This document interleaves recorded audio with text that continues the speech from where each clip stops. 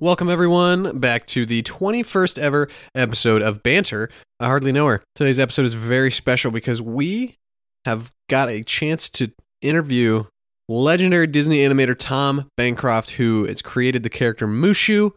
He animated for a number of Disney movies in the 1990s and early 2000s, and has just had an amazing career in animation, and is generous enough to share some of his amazing experiences and stories with us for the podcast. So that'll be a treat. Just a heads up, we were dealing with some internet problems. The audio quality is a little spotty, but if you just bear with us, I'm sure you'll learn a lot from this great interview. We're going to jump right into it.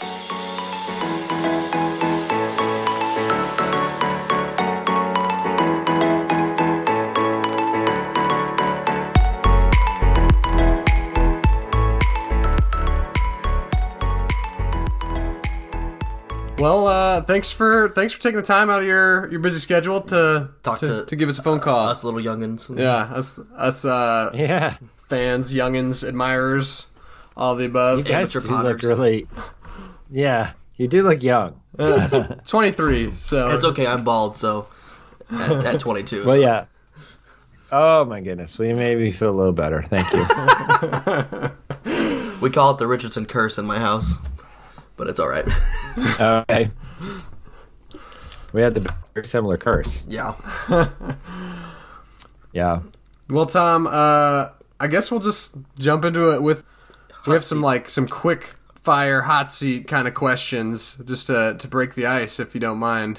Yeah, that's fine. Cool.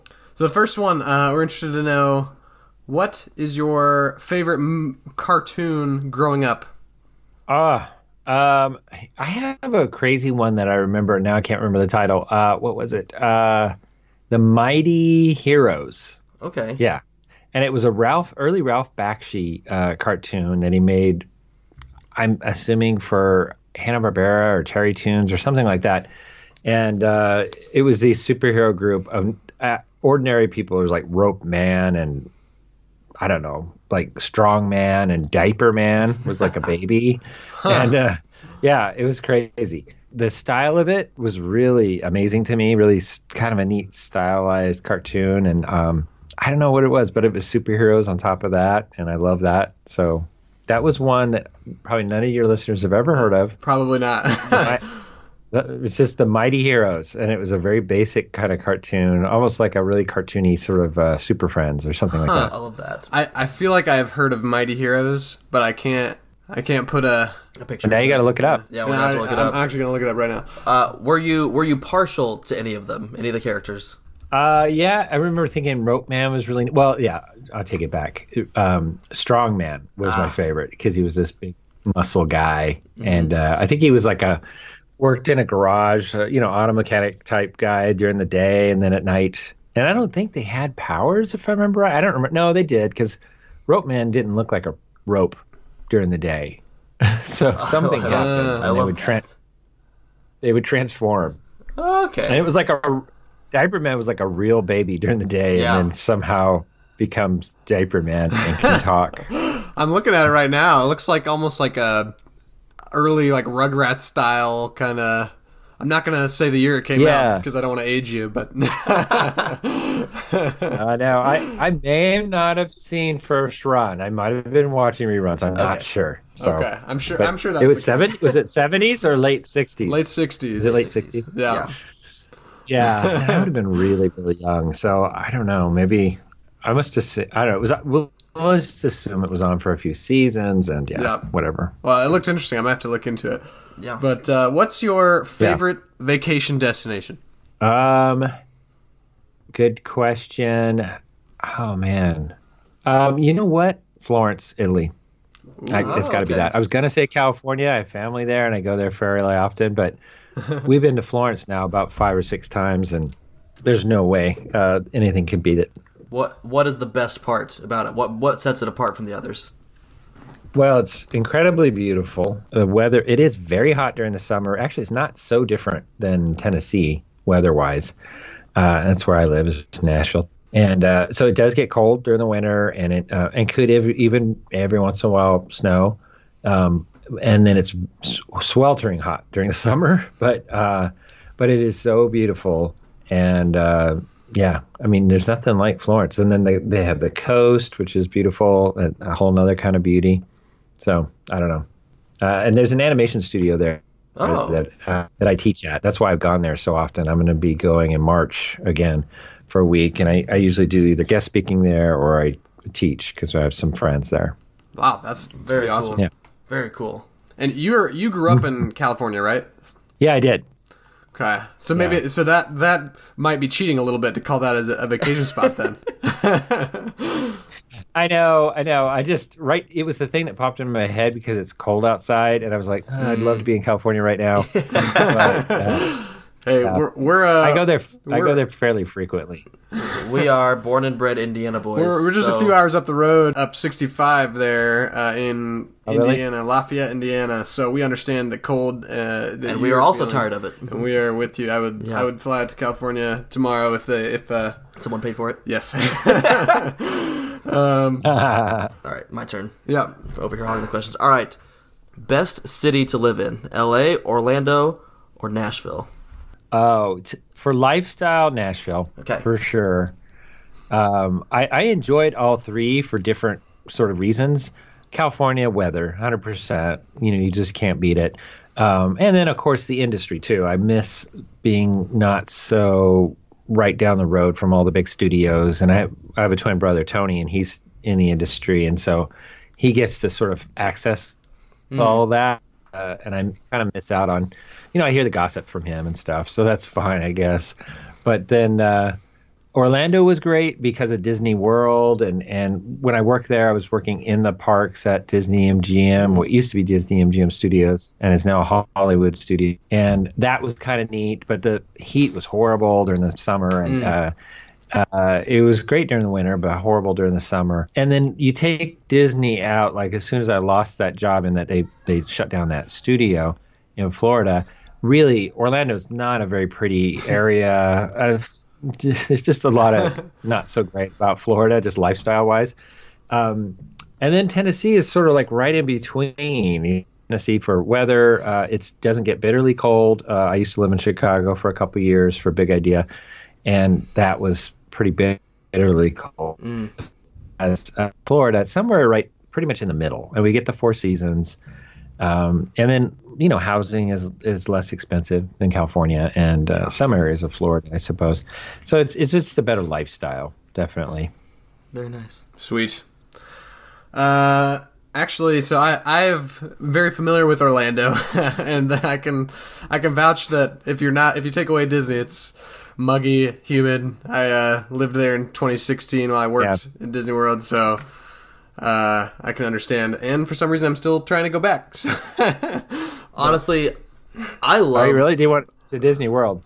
I will be going to not to work at Disney World, but I'll be going back to Orlando in August to work at a ministry down there. But I'll be Disney World will definitely be a bonus. That's part of it. It is. I, on the other hand, love everything that's super hot and muggy, so I would just thrive and be okay. I wouldn't even need the Disney World part. It'd be nice. Well, you'd have to put some sunscreen on your head, though, pretty frequently. No, I just wear hats, bro. Just hats. Yeah, I'm somebody that I'd rather sweat than freeze. Thank you. I agree. I can't shake off being cold. Yeah. I agree. So this is a big question. It's actually the most important one. In your expert opinion, can you make a milkshake without milk? I'm not a pro at milkshakes by any means, but my guess is that you just use ice cream, I guess. Legally, you can call it a milkshake. Maybe it's just melted ice cream at that point. I don't know, but Fair enough. I'm going to let that go, I guess. Oh my gosh. All right. So this is a fun one. At least I think it's fun. Name someone you've met on your journey through all your work that starstruck you. An opportunity to name drop. Yeah, I've had quite a few. What is the one that would stick out the most? I mean, the first one that comes to my mind is Eddie Murphy. I don't know if I was like starstruck though, in that, I liked him a lot, and we were just starting in Mulan, and I was going to animate Mushu, so I was meeting him. But starstruck, gosh, I don't know. I'm gonna have to settle on that one, I guess, because I just can't think of another one. I don't get starstruck super easy, but well, I wouldn't call that settling. Yeah. There's definitely people, that you're more excited to meet for sure, and it's kind of a big deal for sure. Well, I would be starstruck to meet Eddie Murphy, so that's a pretty good answer. Yeah, and he was in his prime back then too. Yeah. So he was a big deal. Yeah. Here's making a comeback. I hope it's true. So we'll see. I hope so too. Yeah. So last of our quick fire questions. Who is your favorite character to draw? I'm gonna have to say Mushu. Even though I kind of like having people request other characters, but I know him the best, and he's definitely got a really strong place in my heart. So I guess I feel a kinship to him that I don't with almost every other character.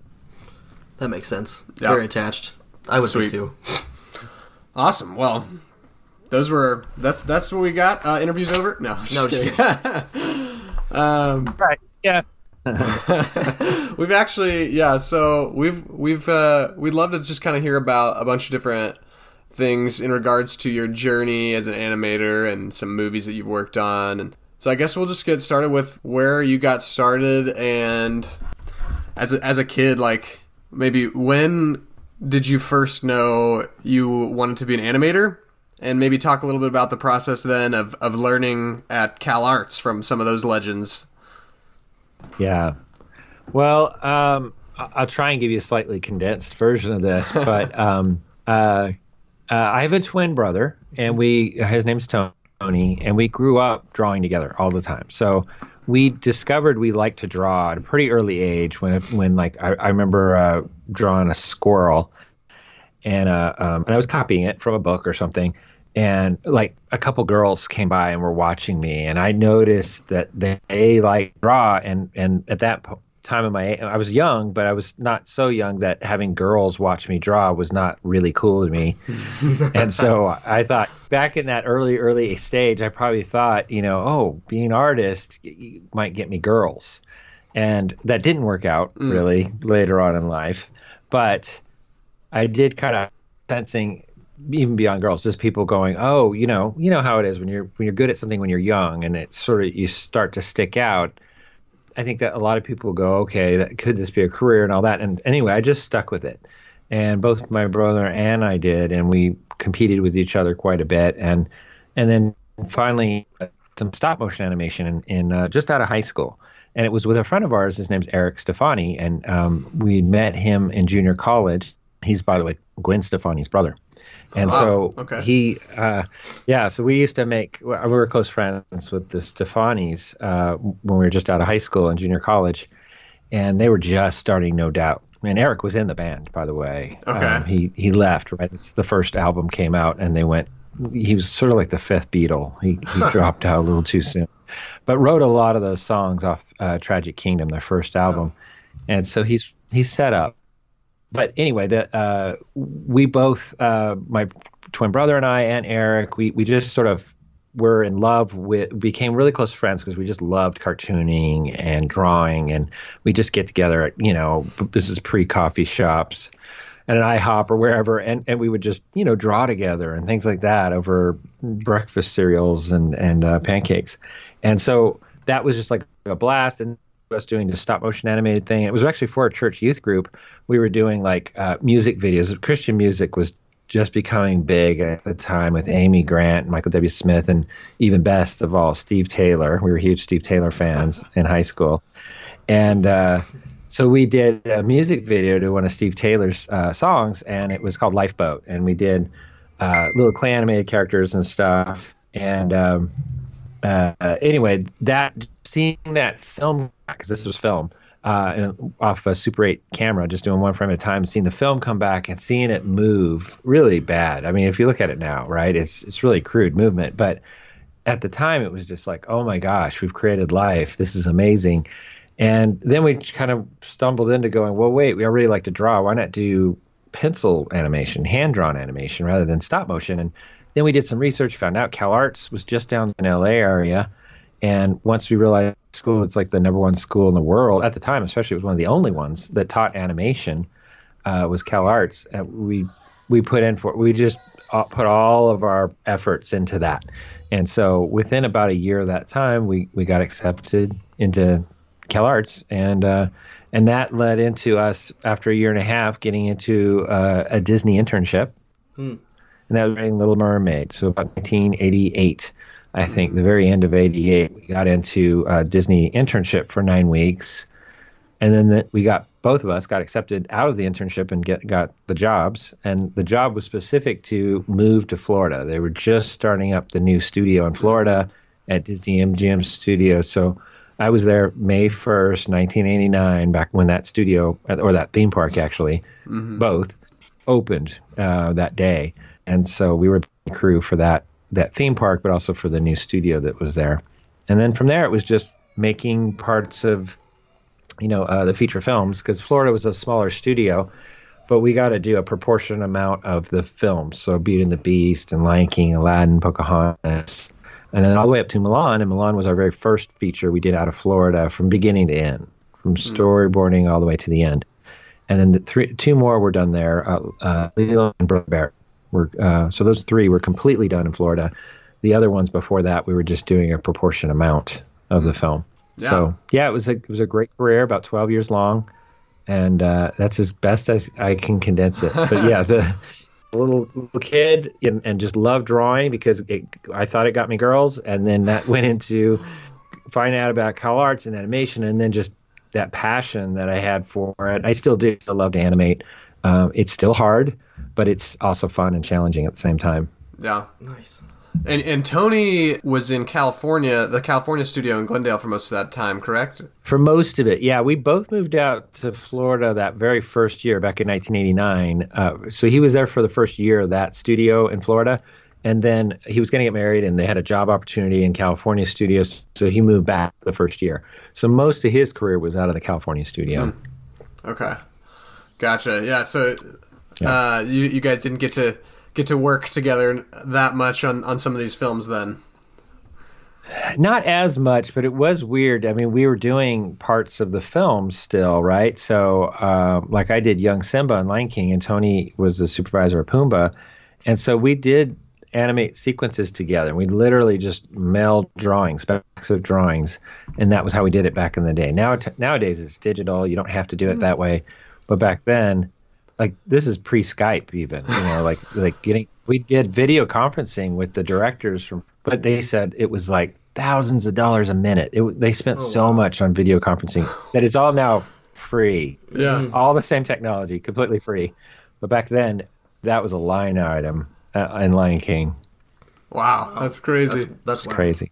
You started in 89, and I kind of went through your IMDb page a little bit and saw you started with doing some stuff for, was it the Roller Coaster Rabbit? And then so Roller Coaster Rabbit was my first short at Disney. And then from there you went on to help with Rescuers Down Under, which I personally think is a very underrated film. You agree with me?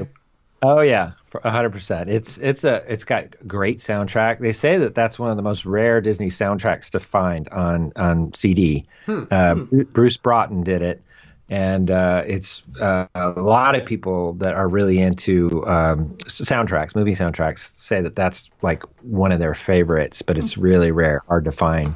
That movie I think doesn't get nearly enough love, and it's one of the first times that Disney Animation used 3D, right? For the opening kind of pan, correct?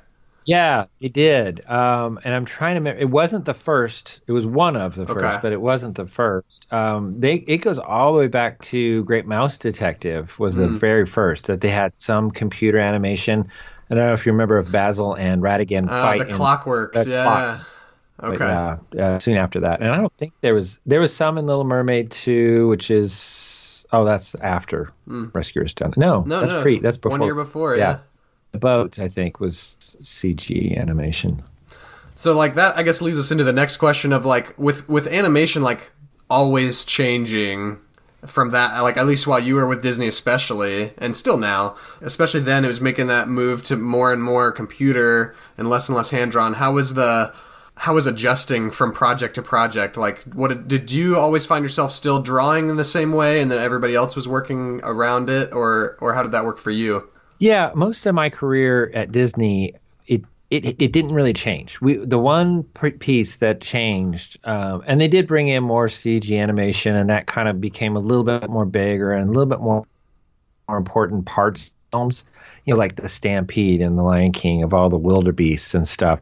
Because before that, they were only using computers for like mechanical things, like the clocks and the boat and Little Mermaid, and or camera moves and things like that through environments. But then they started kind of going with the wildebeest. They're like, those were characters. They more had to move realistically and have some movement that didn't feel like stiff and hard. And so that got bigger and bigger, of course, until it swallowed up 2D, but with Toy Story and everything else. But before that, it was like the biggest transition. It was actually very much at the beginning. So like Little Mermaid was the last film that they hand painted on cells. And so the very first place where the drawings were affected by computers was in the ink and paint department. They switched over to the CAP system, which was their proprietary software, which is basically, again, Photoshop. But back then that was pre-Photoshop. And so it was amazing. They had CAP's computer-aided paint system. And what they would do is they would just scan in the drawings just like you would at home now, but it was like huge scanners, and it was like very clunky and expensive, and these huge computers and stuff like that. And so then they would have them all digitized, and they would be able to paint them in the computer. And so that happened on Rescuers Down Under. That was our first film where we did that. And so I do remember we were trying to discover what pencils showed up well, and they had to they had to kind of reinvent how they scan things and stuff. And so that was a little bit of a technology change, but it was pretty low tech technology, I'd say. And then from there, once they figured that out, really no change in our work process until the computers took over. Gotcha. Okay. Yeah. Moving on to 91 was Aladdin, right? And that's my favorite Disney movie of all time. I watched every single one last year again. I had already seen them, but I wanted to rank them all officially. And Aladdin ended up number one. But I wanted to ask, actually, because I just watched DuckTales Legend of the Lost Lamp for the first time recently from Disney Toon. And I noticed that came out a year before Aladdin and had a genie in it, and has a lot of the same kind of properties that the genie in Aladdin actually ends up having. So I just thought I never could find anything online about this, so I thought I'd ask you if you knew if any of the inspiration for the genie could have possibly came from Legend of the Lost Lamp. I don't know, but I would highly doubt it. I mean, I know a little bit of how the genie in Aladdin kind of evolved, and there was never any DuckTales mention in any meetings. I do know that. So I just thought that would be a weird kind of thing if that ended up being the case. It would. I'll give you this if you want a little Aladdin trivia. There's one gag in there that almost nobody gets, and it's not really even a gag. It's sort of more of an homage. But at the very end, where the genie gets dressed up as if he's going to go on vacation, he's like, "Oh, I'm out of here," and he's packing his bags, and he's got a Hawaiian shirt on. Remember that? It's this yellow kind of Hawaiian shirt. Yeah, and he's got the goofy hat on. Goofy hat. Okay, that is an homage to Robin Williams in the opening film out of the Florida studio, out of the Disney MGM Studios. Remember there was a tour there, and it was hosted by Robin Williams. They shot that pre-Aladdin. This was before they even got him for Aladdin. And so it was Disney's first time working with Robin Williams, was that show. And it was him. And they actually make him into a cartoon character. He becomes like one of the little Lost Boys because there's a whole they do kind of a behind the scenes of Peter Pan, and they actually make Robin magically, and Walter Cronkite is in it. He's co-hosting it with Robin Williams, which is kind of an amazing thing to see those two together. Yeah. Anyway, at one point, Robin is dressed as a tourist, and he has that exact same Hawaiian yellow with flowers on it shirt and a goofy hat. And so Eric Goldberg, when he animated that scene of him going on vacation to Florida, assumedly, he put him in the same outfit as kind of like, because it looked like because they were made pretty close to the same time. That video was pretty new. Wow, that's wild. That is wild. Yeah, who would have thunk it? I have not seen the film. Get that one. I need to try to find that. Yeah, I'm sure if you Google search it as Robin Williams, Back to Neverland, I think is what they called it at the time. Okay, although that became the name of the Peter Pan sequel, I think. Yeah, Return to Neverland that they made later on.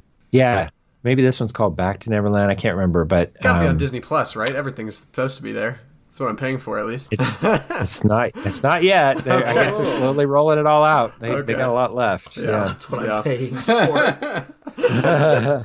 Wow, that is a neat fun fact that I would never have heard except for from you or someone else that worked in that studio, probably. Yeah. One thing I actually heard on your podcast, which I love, by the way, the Bancroft Brothers Animation Podcast, highly recommend for anybody listening that may be interested in that kind of Thank you. animation content. But you mentioned in that, I don't know if it was you or Tony was talking about how The Lion King and Pocahontas, when they were being made at like the same time, that Pocahontas, at least in the eyes of Jeffrey Katzenberg, was the home run, right? And The Lion King was like the B team, I think one of you guys said. It was, yeah. So I'm just interested, like, when did you, the animator, know, like, you worked on both, right? And when did you know that The Lion King was actually the masterpiece of the two? It's funny you say that. I'm one of the few, and I think it was because we got a small piece of Lion King and we were able to finish that up, and then they were in a crunch on Pocahontas, or it was like midway into Pocahontas still. I think it was behind or something. And so we ended up getting Pocahontas also. And so a lot of people in California, there's very few people that worked on both. But in Florida, we were able to work on both. And I did Young Simba and Lion King, but then I animated Pocahontas and Pocahontas. So I was kind of wrapped up in just trying to learn. In both cases, I was doing like the star character. And so it was like a big deal to me. And and there was a lot of pressure to go with both those characters. One better than another. I certainly know that Lion King was a lot more enjoyable. Everybody working on Lion King was having a lot more fun. It was there wasn't as much pressure, obviously, from the upper management, because again, they kind of thought, it's not going to be that great. It'll be a first base. It won't be a home run. But Pocahontas, that's going to be the one that we pull out all the stops. I mean, you know what I mean? And so there was more pressure, I think, with Pocahontas. Pocahontas' style was very realistic too, and we were rotoscoping over live action a lot too, and that was technically not very fun. While with the lions, we couldn't have them do the things that we were having them do. They don't talk, they don't walk around or dance or do any of the things that we needed them to do. So we had it all up, and so there was a lot of research, and that was hard enough. But once we kind of all got into it and got more used to that, it was just fun. It was just, the characters were amazing and great, and the dialogue was funny, and and there was a tearjerker side to it. So yeah, and because Lion King was ahead of Pocahontas, I think we knew sooner that Lion King, wait a second, this thing's kind of coming out pretty good. And then we heard this Elton John song come out of the blue, and we're like, wait a second, this is pretty strong. But I will say this, so I'll back into an actual answer. Sorry. No worries. The moment we knew we had a hit was the very first trailer. And if you remember right, Disney did something really crazy. For the first time ever, they just released the opening sequence of the film as the trailer. So it was like, the song. Yeah. Right? And all the animals looking up. And they had never done that. It was always like, hey, and here's Zany Timon, and here's the Pumbaa, and you're going to love coming Simba this summer. Yeah, right. It was that. It was like telling the whole story and packaging it and making, and having a lot of funny stuff in there, and maybe a little scary Jafar or whoever it is, Scar in this case. And so but telling kind of the whole story. And they didn't do that. They just pulled back and they said, you know what, we're just going to release, because that was the very first stuff that got animated, was that opening sequence. So we had the whole thing in color, which is pretty rare. And we're always behind. Every film is behind because the story changes and stuff. So it's rare that we have even one sequence all in color. So in this case, though, that sequence got boarded very early on, never changed, and then they added in this great, African music, or we'll say, African influenced at least, with Kebmo, I think it was his name, and based on I think that one wasn't Elton John, if I remember right. Yeah, I don't think he wrote that one, but anyway. So rather than playing up Elton John, playing up and one of his songs, and then because he came in kind of late, Elton John did, so we didn't have a lot of that. His songs were kind of added in sort of halfway in. So anyway, when we saw that opening trailer all cut together with that really strong thing, and it ends on a beat, boom. Remember that? Oh, yeah. At the very end? Oh, yeah. Sorry, I just blew out your speakers. But it was just like everybody was, and I went to the movie theaters and I can't remember what movie it was playing before, but where they were showing that trailer, I remember going and people would stand up and applaud after a trailer. That had never happened before. Wow. And so we're still like wrapping up the film or just finished, and that trailer was coming out, and we're going, oh my gosh, these people love this trailer as much as, we're hoping they'll love the movie. And we got tingles right off the bat. Nice. With that. I've never seen anyone that rarely happened. I've never seen that for a trailer. No, me either. The only other moment I had like that in my career was Beauty and the Beast, which was where, again, another movie that nobody thought was going to be that great. Halfway through the making of that movie in storyboard and with a little bit of animation, it didn't look good. It wasn't funny. It wasn't, the story just didn't get you at all. Even halfway into making the movie, it was all like 11th hour that thing came together and was really amazing. But I remember we were, again, still kind of just finishing it or had just finished it. And the very first thing I saw, and I think it was even before a trailer was out, they released the music video, Celine Dion, right? And they were singing was it the Mrs. Potts song? No, it was... I think so. Beauty and the Beast with Angela Lansbury. Beauty and the Beast, yeah, Beauty and the Beast, yeah. So it was that one. And nobody knew who Celine Dion was, for one. And I knew who Peabo Bryson was. I liked him. Yeah, so I was like, Celine Dion, who's this? Yeah. And so anyway, she's amazing. And so the song is amazing. They kind of lifted it up to this whole nother level. And so it was just cool to watch it. But I remember seeing that music video and going, oh, wait, this could be huge, because this is this tempo that they're hitting with this song, and then seeing the animation in there and the relationship of Belle and Beast, because they had just enough clips in that music video to show their relationship, that I was like, oh, okay, this might actually be huge. And sure enough, obviously it took off. Oh, yeah. It's spectacular. It's great. One of my favorites. We honestly never know. We never know until they come out. A lot of the movies that we think are going to be good, they kind of aren't, maybe, or they don't, because we're into what our part of that film is. And a lot of times it's, for an animator, it's a character. Okay, I'm doing young Simba. I think he's great. I don't know what the movie's like. Right. We'll see. But you have to wait for the audience to kind of decide. Yeah. Wow. That's crazy. I guess with Pocahontas, that one, I mean, it's definitely got like some parts of it that are iconic, and it's got its fan base, but it definitely wasn't nearly as successful as the ones that came right before it. I'd kill to listen to Colors of the Wind. Well, you can anytime you want. Yeah, I know it is. The music is really good. That's what the thing I think people remember with Pocahontas. There's still some amazing songs in there. Yeah. Now, Jeffrey Katzenberg left before that came out, right? Kind of in the middle of production of Pocahontas. Did that have any effect on maybe how the story went? Because I know he had a huge influence on some of the stories during that time. No, because we really were kind of, again, I think it was about midway through Pocahontas that he left, And it was a big shakeup, and especially on the management side. But as far as us getting that movie done, it really almost had no effect because all of the early stuff, the development and the scripts and things like that, and even deciding what actors are going to play what and what musicians are going to come in or what, songwriters, that's where Jeffrey kind of has involvement, like the executives, where they're going to influence that and kind of give the final say. But once all that's kind of in place, just a lot of people trying to get the movie done. And it is massaging and changing a little bit at times, but about halfway in, better be pretty solid, and we just are getting it done. And that's what I remember is when he left, we were more in get it done mode, so not a lot of changes kind of going to happen probably. And so, no, I don't think it really changed anything. It did affect like the next film. Like I remember being on Mulan, and by then he took a little time and decided what his next play was, and within, I don't know, a year or so, we discovered he was starting a whole new company with Steven Spielberg and David Geffen and DreamWorks. And that's when it really affected things.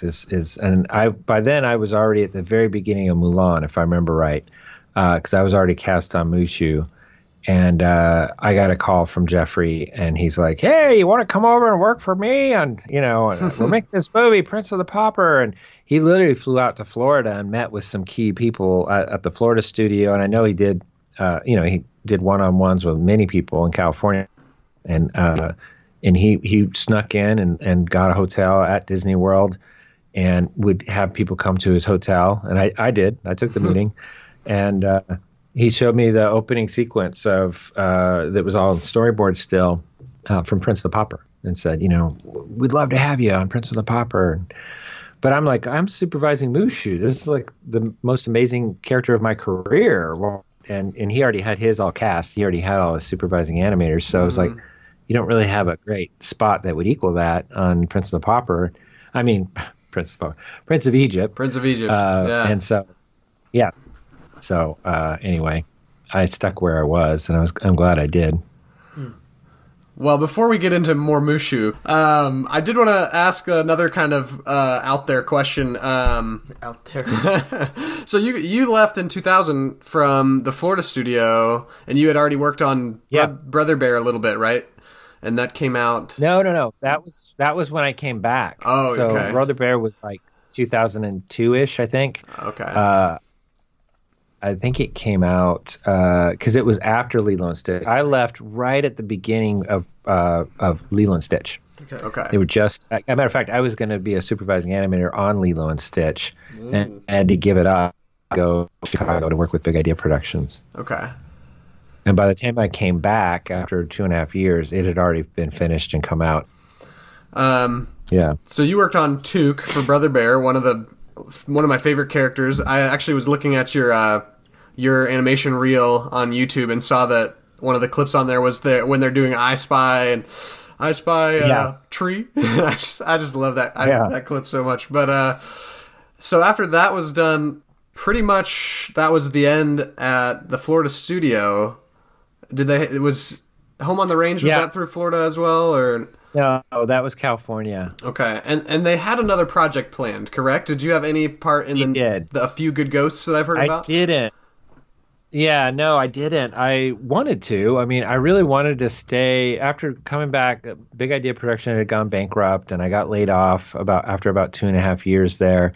And later on, they got bought by Classic Media, and then it got bought by, ironically, DreamWorks. But anyway, when they did shut that down, pretty much, I ended up coming back to Florida because they needed help on Brother Bear. And it was like just toward the end of production, and so they were in a crunch and didn't have enough animators, and so I did Rut and Took, worked on that. But it was only for that short amount of time. Like my agreement with them was only for that film.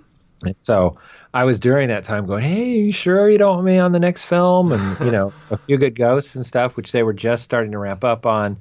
And the plan was that everybody was going to come off of Brother Bear and go right onto training for a Few Good Ghosts. And that was what that meant, was that was scheduled to be a 2D and CG film. So, and they were still debating on how much CG, but they were looking at like doing half and half, like a real hybrid film. And it would have been pretty cool. I mean, everything about that movie was looking really good, actually.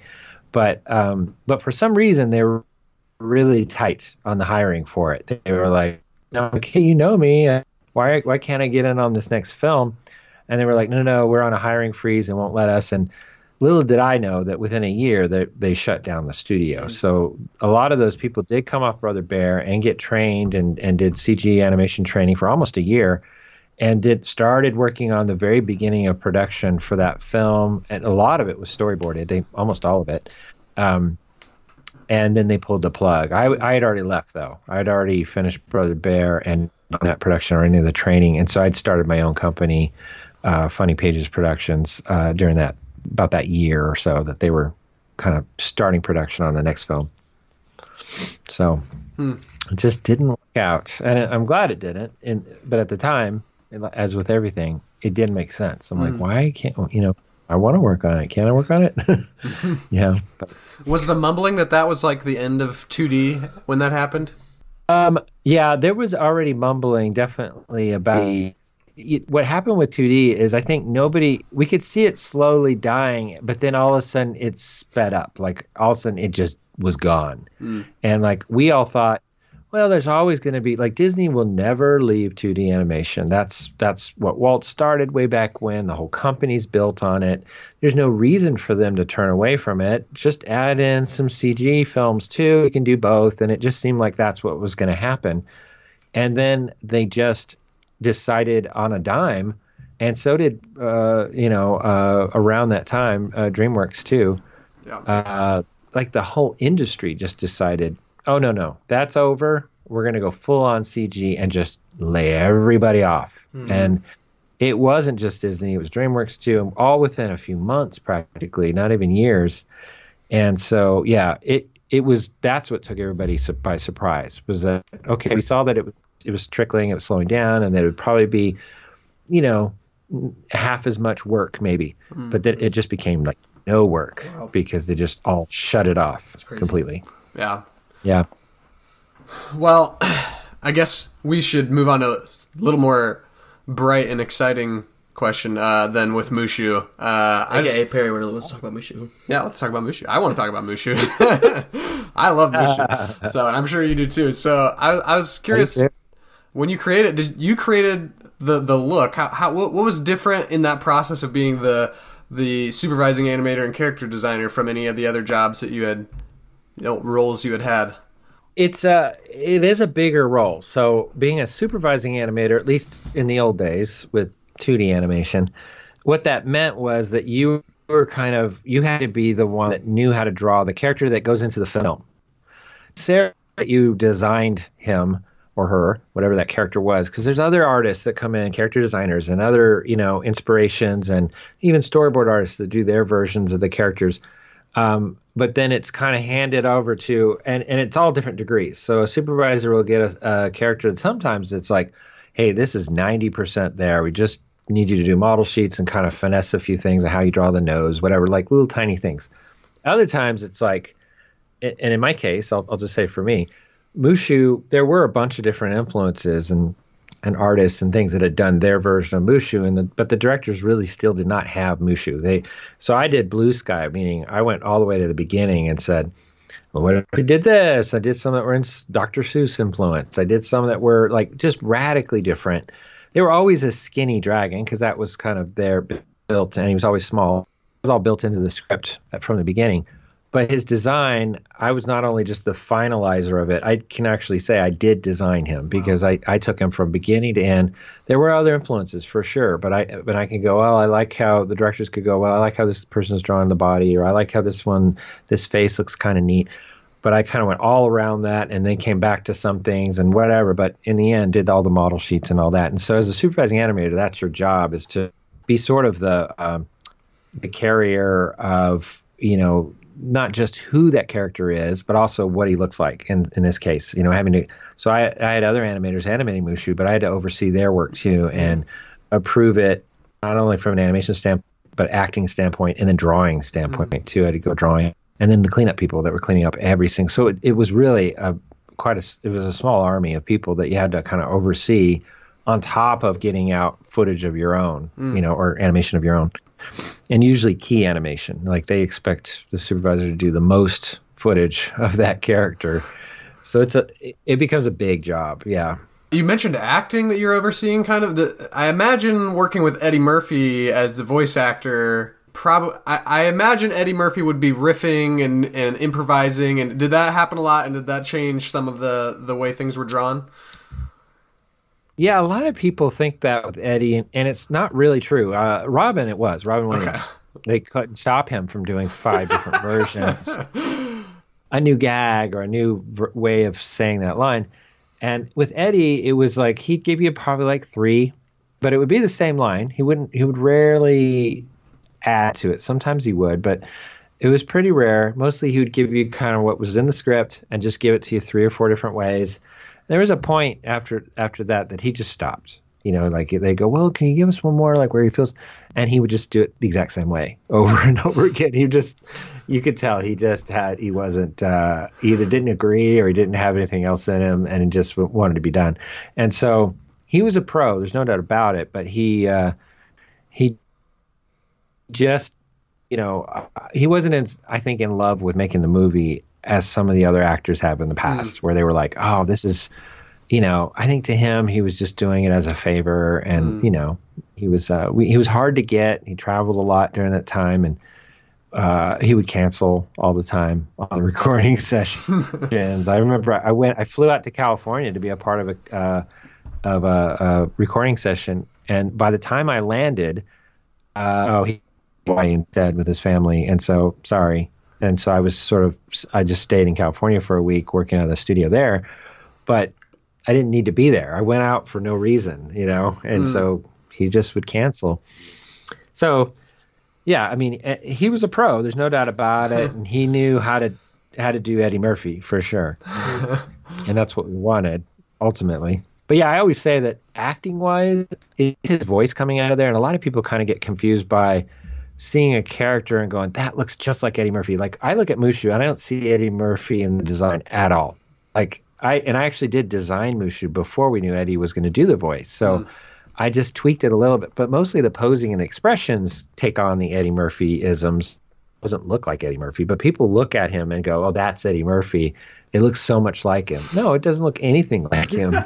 But the acting, you know, I mean, think about it. There's nothing about Mushu that looks like Eddie, but people will say that. But on the acting side, I always say that really it's Eddie. If Eddie Murphy and me had a little dragon baby, that would be Mushu, because it's a lot of me in there too. And I did look at a lot of films. I watched Trading Places and 48 Hours, and Beverly Hills Cop, and became kind of a Eddie Murphy file, and tried to put his expressions in there and things like that. But a lot of the stuff I really wanted to do, I didn't get the opportunity because he didn't really have a chance to just stand there and do a stand-up, right? Like where he'd bulge his eyes or something like that, like I always wanted to do. But most of the time he had to say these lines that were just in the script, right? He had to kind of keep the story moving. And so we didn't always get all the little Eddie Murphy-isms that we would have liked to have gotten in there. But anyway, he's a little bit of me too, for sure. That's quite the line. If you and Eddie Murphy had a baby, baby dragon. All right, a baby dragon. Baby Mushu. Yeah. All right. I'd say that turned out. Yeah, I mean, it worked out. I know, regardless of how maybe tough he was to work with or to get to the studio for recording sessions, it did work out, and the movie is excellent. It is. How do you feel about the upcoming release of the new Mulan movie? Oh, pretty good. Tony and I talk about this a lot in that we both get a lot of questions about it, right? Yeah. One, because I did Mushu, but then Tony, he co-directed the original Mulan, the OG. Yeah. And I think we equally get a ton of sort of fan mail with those questions. And both of us have talked about it separately. We came up with a viewpoint, which was, we like it. I mean, like the trailer I've seen, it looks great. I actually like a lot that they're going more serious with it. And I don't know how this Phoenix character fits in it, but I doubt it's like a funny character. I have a feeling it's more of a serious character. And so I really do like it. Like, to me, the heart of Mulan isn't Mushu. And I know this is sacrilege to say this, and a lot of people won't agree. I've seen so many people go on and on about how you can't cut Mushu out, you don't have a story and all that, and that's really not true. The original poem that it's based off of, Disney's Mulan, didn't have a Mushu dragon in it. We added that. So if you go back to the original source, which is kind of what they're doing with the live action, from what I've heard, is it's just a serious story about a girl saving her family and especially her dad, who is going to go off to war and will surely die because of his age and his injuries. And so she disguises herself and hopefully bring honor to her family. And the saving China just happens, but she's really, at the core, she's trying to honor her family and save her dad. And in the end, dishonors her family, but saves all of China. Dishonor on you, dishonor on your cow. Yeah. We're pretty excited too. I think I totally agree with you that I don't think Mushu is the heart and soul, but we'll miss him. But we'll still miss him. Yeah, it's the thing though that if Mushu's definitely the sidekick, and if they took Mushu and made a full movie out of him, it probably wouldn't work, because that's how Cars 2 didn't work, and that's how Minions movie doesn't work. But still, he'll be missed still. Yeah. I do have a pitch for a Mushu and Cricky TV series. Okay. Animated series, and I think it would be awesome. Disney Plus, they're making all kinds of stuff. I know. I got to get it out there. Got to pitch it. We will back you 100%. Yeah, if our vote counted for anything. Oh, thank you. Yeah. Good. Yeah, I might need that. So now what are you working on these days? I know you've mentioned on your podcast Pencil Test documentary you're working on. Explain maybe a little bit about that. Yeah, I tell people right now I have about 3, and it feels great, although all 3 of them are pretty big. So one of them is I started the animation program here at Lipscomb University in Nashville 5 years ago. And so I'm the head of that. I help develop it, and then also kind of oversee, the whole thing, and then teach on top of that. So I usually have 3 to 4 classes I'm teaching throughout the week. And that's full time, but I try and count it as part time, because then my other part time job is doing freelance within and that can go from last month doing character designs for a DreamWorks TV series like a preschool show that they were trying to launch, and then immediately onto right now I'm doing 2D animation for a feature film I can't talk about, but it's for one of the major studios, and so that's another part time job. And the third one is Pencil Test. So Pencil Test is a documentary that I'm producing, and I'm really proud of, really happy about it. And we're just finalizing our sort of finishing funds investment paperwork, and that'll hopefully get us going back to full steam ahead. And I'm the producer of it, but what it is basically interviewing and adding, and we're going to add a little bit of animation. We have Ming-Na Wen doing narration for it, the voice of Mulan. That's awesome. And what it's going to be is just a kind of a celebration of 2D animation. And we do talk about the fall with CG animation kind of coming in and kind of crushing it. But we want to have a hopeful ending to it, which is how it's still living, that it's still alive. We have things like Klaus coming out. Klaus was amazing. Yeah. We just interviewed Sergio, the director of that. So that'll hopefully be toward the end of the film. And yeah, it's just about what was that passion that started within my generation, really. It's the 90s and the 2000s that we're mostly talking about that, because there's been the 9/11, right? But you don't hear a lot about that second golden age that happened during the 90s and 2000s, especially at Disney, but even at other studios. During that time, it was just a boom that, and it was the passion that started within all those people that like Glenn Keane, who created Beast and Ariel and things like that. And so what started that passion, and how is that flame continue on with the next generation? Yeah, I'm excited. That sounds like something that I'll be looking for as soon as it comes out. Now, what's the timeline? Is that something that's going to be in the next year, 2 years? What's the timeline looking like for it? We have, I'm going to say next year, okay. Hopefully within the next year, or, come out in 2021, I'm hoping. And so we need to make a distribution deal. We haven't done that yet.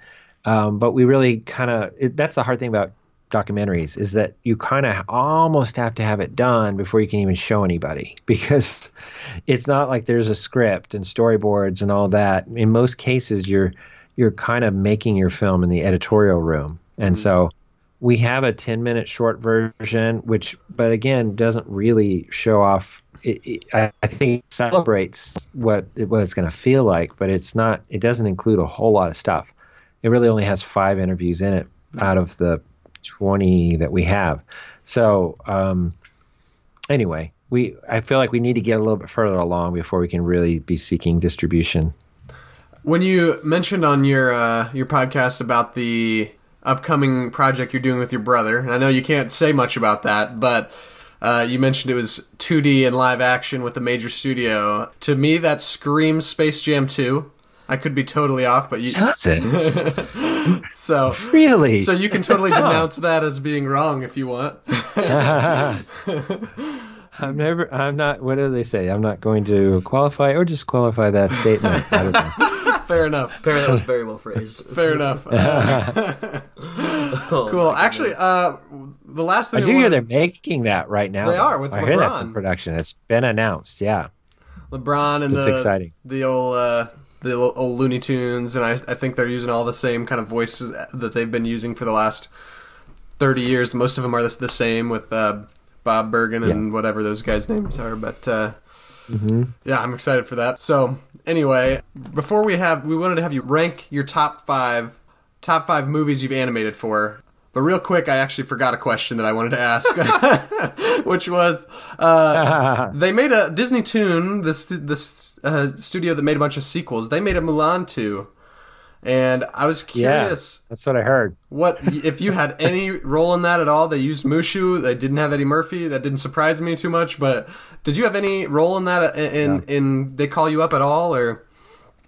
No, not at all. And I'm fine with that. You know, like we had the feature guys and gals. We were a little snobby about the sequels. I must admit, some of them turned out pretty good. They had an Australian studio for a while, and they did some amazing stuff. And then one of the sequels was done in Canada at a really good studio. I think that, like the Peter Pan sequel, I think that was Back to Neverland or something like that. That one was theatrical, really well done. I think. Yeah, and a couple of them been theatrical releases, but like Mulan 2 was not a high-end one. It was kind of one of the ones that just sort of like get it done, push it out. Like Cinderella 2 was really bad too. And anyway, you know, it doesn't feel like the same characters to me, you know, and but no, they don't. They have, and admittedly, I mean, I've seen how these productions work. You know, they had to put out a whole lot more footage than we did, right? They're probably doing twice as much at twice how low the budgets were and stuff like that. So, I mean, it's unfair for me to kind of critique it, you know, harshly. You know, they were killing themselves to get that out, and I appreciate that. I just, it's more from the Disney standpoint. I kind of wish they didn't go so hard into the sequels. I think many of them didn't really need it. And if you're going to do a sequel, do it the Pixar way. Put some work into it, you know, and to kind of hack out or, you know, low budget, you know, your sequels is not a good idea. Yeah. Good word. Yeah. Very good word. Yeah, we don't like most of those sequels, but we do like a Goofy movie. A Goofy movie. We love a Goofy movie all the time on this podcast. Oh, well, a Goofy movie is not really a sequel. It's not. It was its own thing, right? Same studio, though. We're actually obsessed. We do love that movie. But. Well, okay, more trivia, Goofy movie. I was literally at Max Goofy's house yesterday. Oh, no so way. The voice actor, Jason Marsden? Jason Marsden. Oh, my gosh. Yeah, he lives here in Nashville, and he's moving, and I was helping him, you know, was just at his house literally last night. So that is great guy. That is incredible. Let's move on to, we'd love to have you rank your top 5 movies that you've been able to work on. Doesn't have to be Disney, but I think it probably will be. Yeah. So, I don't know if you need time or if you already have it in mind. I'll try and figure it out. I did work on VeggieTales too, and I worked on 2 of their features. But no, they don't make my top 5. I hate to say it. Okay, just the ones I worked on. Okay. Yeah, anything you animated a scene or a shot for. Yeah. Well, okay, so I'll start at the top. Mulan is number one for me. Mushu and that whole experience, and it's a family film on top of that. Our Bancroft family, especially, because and so it really means a lot to our family. But Mulan wins number one. I'd say number two is Lion King. I really felt like I, contributed to that film doing young Simba, and it's obviously a great film. Three would be Aladdin. I really enjoyed Aladdin. It was artistically and animation-wise, it was just a blast to work on that film. And I did mostly Jafar and Iago, and a little bit of Carpet. That's awesome. A little bit of Abu. One scene of Carpet, but so they were all kind of fun characters to draw and animate. That's three. So four would be. I almost said Pocahontas, but I guess Pocahontas, and really not because it was a lot of fun, unfortunately, more because I was working with Glenn Keane, who's I idolize, and he's like the number one animator I think of all time, and I learned so much from him. So that was huge. So that was four. And then five would probably be Beauty and the Beast because, and not again because I enjoyed it. It's actually animation-wise is my least favorite. I was a beginning animator, and so yes, that's why it hits number five because obviously it was a great film, and the reward of going through doing crowd scene after crowd scene after crowd scene, because that's what I got as a beginning animator, was it coming out and just being so proud to have done anything on it. Because I'd done Rescuers Down Under before that, so but it kind of came out and nothing, not a lot of talk. Yeah, Beauty and the Beast came out and it was like, everybody's talking and screaming. It got the Golden Globe. Yeah, and a Best Feature Animation. So yeah, that was just really cool to be a part of. So yeah, that would be my top five. That's awesome. That's very nice. Can't say I disagree, except for the fact that I would have Beauty and the Beast a little higher up that list, but other than that, I'm right there with you. But this isn't your list. Yeah. But this is his list. This is his list. Absolutely. It's not my list. Yeah. And I'm not even list. I wasn't list. If you notice, so feelings, personal ones toward them. Yeah. No, yeah. I understand. Well, that pretty much wraps it up. Thank you so much for your time. Big time. Thank you. And I'll be looking forward and good luck to you on your podcast. Thank you. We're just out here. We're just out here having fun, trying to entertain, and while also learn more about the industry. And I'm the big animation fan geek. Oh, he's a Disney fanboy. He's a big nerd, and he's along for the personality. Yeah. Well, yeah. No, wait. What are your subjects then? What are the things I don't you even hit? know. Honestly, I'm a jack of all trades, master of none. Yeah, that's about right. Well, it was a lot of fun, guys. I enjoyed it. I had a blast. It sounds like a fun podcast. Yeah. Where can we find this podcast? Oh, well, this podcast can be found anywhere where podcasts are typically found. Spotify, Apple Podcasts, Google Play, anything except for like YouTube. Yeah. Because we're not going there yet. But for us here and for Tom Bancroft, we're much appreciative that you were on here. All right, guys. We're going to take a quick break and be right back to wrap up the episode.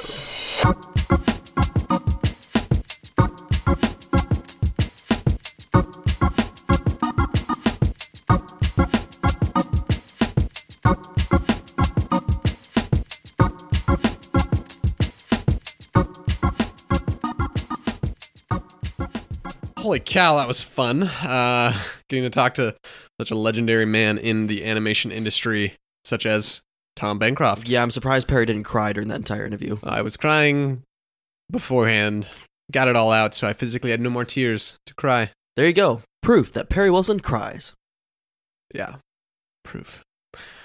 Well, that was a great time. It was great. He's so nice. Nice dude. Should we just start attaching good adjectives as much as we can? Great adjectives. I mean, gave us Let me great get stories. let me get a thesaurus. I mean, I wonder if some of those stories, it's like I would never ever hear in my life like that the reason Robin Williams is dressed up in a Hawaiian shirt is because of a documentary thing that he's in introducing MGM Studios. Like, come on. Yeah, So, I liked when he was like, "Here's something that most people won't find." I'm like, "Well, yeah, we won't find it. No one knows." well, so if you want to tell that story to your friends, tell them the only place to get it is right here at Banter. I hardly know her. All right, Wes. Well, Wes, have you been watching anything, consuming anything, listening to anything lately? I've been watching some stuff. Mainly, I've been trying to watch the Clone Wars on Disney Plus. I'm about a season and a half in. I need to get into Clone Wars. And I will say it's kind of whack. There's like a couple things that you have to do to pay attention. So the first little bit of it is kind of slow, not gonna lie. It's very much standalone episodes. But then I don't know what their process was, but then I think they kind of realized, oh wait, this could actually be good, and then they started making it a real plot. But they say, the real nerds say that Disney Plus has the episodes on in the incorrect order. Ooh, interesting. Well, they got a final season. Like incorrect order chronologically of a timeline. Just like the movies. Sure. So I guess a lot of people recommend to watch it in the correct chronological order. So if you just Google it, it's there. So I'm currently trying to do that. I didn't know about it until like a season and a half in. So now I'm kind of readjusting, but it's okay. Can I skip to like season 3 or something if I want to get into the Clone Wars? I would have to watch the whole thing first to give you a solid answer. I don't really think so because I know like some stuff that happens in the future, and it would not be as meaningful if I didn't meet certain characters now. Gotcha. So I would say no. Plus, like, they're only 20 minutes, dude. Just commit. Yeah, but it takes a while. Like I've been it's 6 seasons, right? The Clone Wars. 6 seasons, like 20-ish episodes a season. So sounds about the same as like the Dragons series, How to Train Your Dragon series. Oh, okay. And I'm still getting through that. I'm in the last season, got about 7 episodes to go, but I just can't power through as fast as some people. So I'm planning on when I get done with that, I'm gonna get through. I'm watching Kipo and the Age of Wonder Beasts right now, which I am loving. It's with his 4-year-old sibling. No, Javon watched. He's 5, and he watched one episode with me, and he actually sat through it, which I was surprised. But he hasn't watched it anymore since. But that's a brand new DreamWorks original for Netflix. Yeah, DreamWorks television animation for Netflix. That's really cool. And I found out D. Bradley Baker does like a bunch of different, like there's a bunch of beasts in it, and they're all making different sounds. D. Bradley Baker is like the most famous sound maker in Hollywood. Yeah, he makes so many sounds, and I mean, the most famous I think of that you would know is Perry the Platypus. No way. Yeah, but he makes so many sounds. Is he a few things on that show? I feel like he is. Oh yeah, I'm sure he's done more. Like he's got a lot of times if he's brought into a show, he'll do a lot more than just one sound. But I think he said that with Phineas and Ferb, it was kind of funny because he said like they asked him to come in, do a few Perry the Platypuses, and he hasn't, and he just rakes in royalty like residuals. Oh my gosh. After that, because I don't think they've needed him to come back very much because they just keep the same sounds. So what you're saying is I need to drop out and completely devote myself into learning to make noises. Yeah, learning to make noises, and then you can get a paycheck and residual paychecks after not have to go back in and record more. I am for that. Wow. Pretty crazy. But yeah, so that show, Kipo, I'm really enjoying, and after that I want to get into the Clone Wars. It's really good. But I also want to watch The Last Airbender at this point. Avatar The Last Airbender. Have you not watched it before? Never seen it. You're a scrub. Seen maybe 3 episodes in my life. It's probably one of the greatest cartoons. Where could I find it? DVD. Yikes. Maybe not. Find me the DVDs. It was on Amazon Prime, but I believe it is no longer on Amazon Prime. Because Amazon Prime is lame. Yeah, this is true. This is real true. But I did watch Aeronauts on Amazon Prime. I've never heard of that. Cool new TV series or TV show. No, it's a movie. New movie original movie that's just put on with Eddie Redmayne and Jen Erso, Felicity Jones. Yes. Eddie Redmayne, you mean Marius? Marius. I'm trying to think of the song that he sings.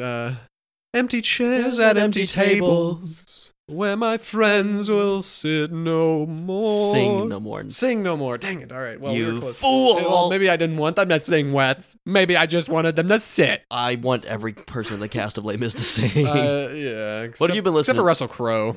Oh, yeah. Dude, I don't know why would they put him in that?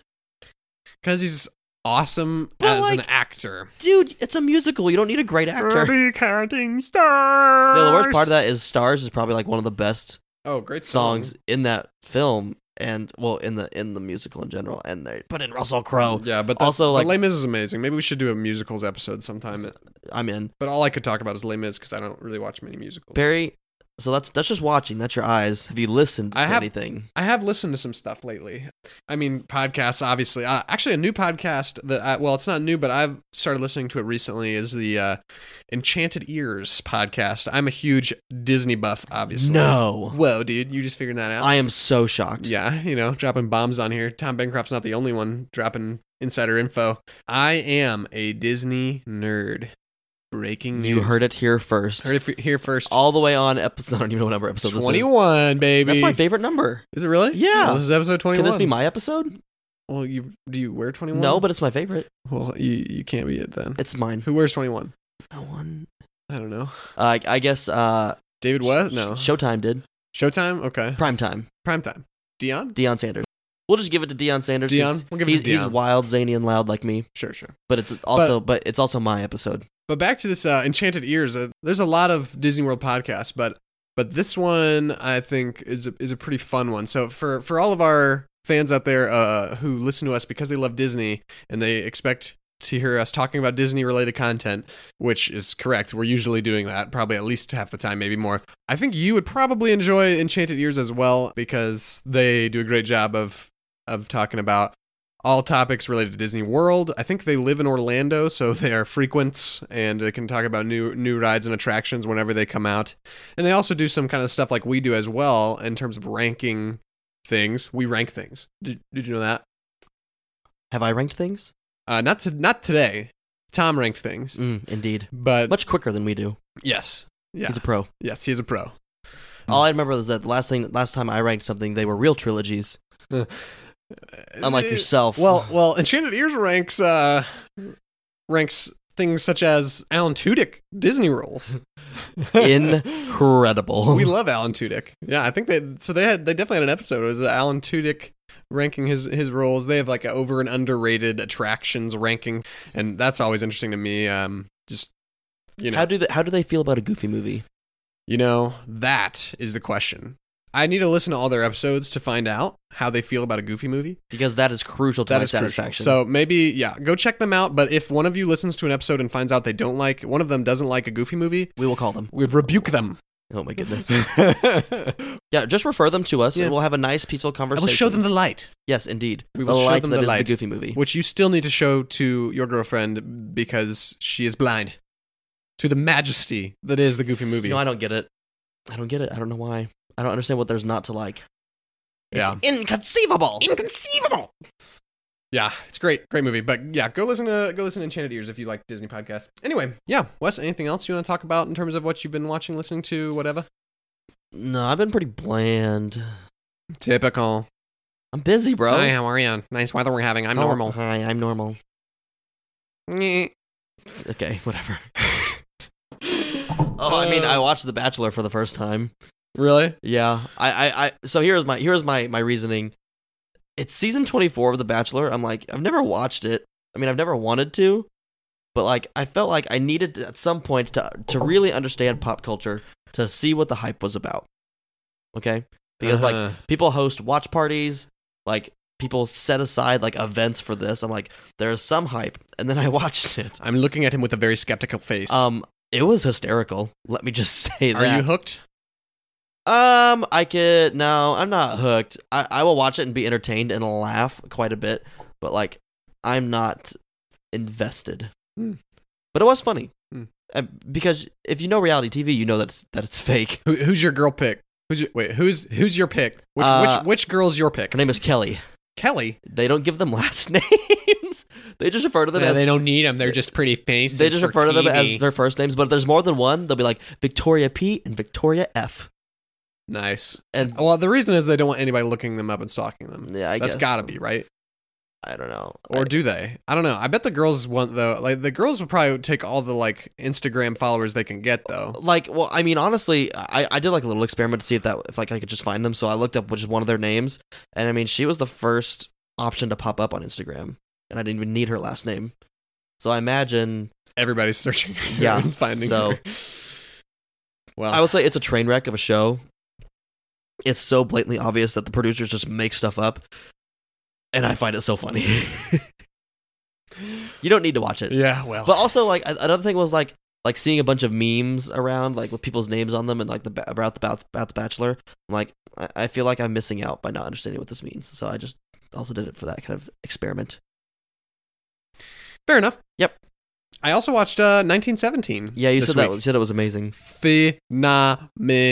Like the kind of phenomenal that you have to split every single syllable into its own word. You mean like I do with a lot of words? Yeah, I suppose. I mean, I thought that was just because you had a speaking disorder. No, I'm just dramatic. Oh, okay. That is my speaking Well, disorder. 1917 is, simply put, a masterpiece in filmmaking. I had an absolute blast with it. Best movie I have seen. Best movie I've rated, at least, since Hacksaw Ridge. 3 years ago. 2016 that came out, I believe, and I gave that a 9.5 on my blog. I gave Whoa. I gave 1917 a 9.5 on my blog. So in other words, Perry loves war movies. It seems that way, but I think the thing is, war movies can often, you can tell if a war movie is expertly made, and a lot of times war movies like have a lot of room to be innovative and to be different, to do something that just larger than life, you know? And what 1917 did with the way they captured the story in what seemed like all one take, or there is one hard cut in the movie, so it's not technically a one take shot, but there's one hard cut. So basically, like, it's all 2 takes is what it feels like. And then they hide all their cuts. I think they probably end up doing about 8 to 9 minutes from what I could guess from where I could find the hidden cuts. It looks like they did the movie in about like 8-minute segment that were one take, which is still really impressive. Mm-hmm. And then they would have like a hidden cut that you're not going to see unless you're looking for it, like I was, because I had read up about the type of movie it was, that where like the camera would go behind a soldier, and then, you know, on the other side of the soldier it'd look like nothing changed, but that might be a cut, or the light would change as you're going from outside to inside, and that would be a cut. Yeah, so just things like that make it seem like it's all one continuous story. It takes place in less than 24 hours, Which is really cool. Really neat. I mean, in the reality of the war, of World War I, which is a war that you haven't seen a ton of movies about, World War II is much more glamorous to make movies about. I mean, I hate to say that, but it's true. It's because they had a diva, Hitler. And yeah, right. And like in World War I, this moment, this day that they capture is probably just a little blip.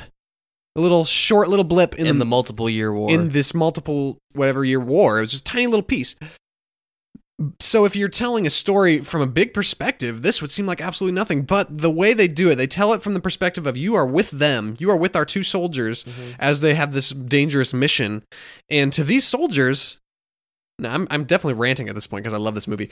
To these soldiers, this moment, this 24-hour period defined their life. Like that is something their life will be defined. Like if you were that soldier, Wes, and you had to undergo this mission to take the message across enemy lines to basically save 1,600 men before they go into a trap. Yeah.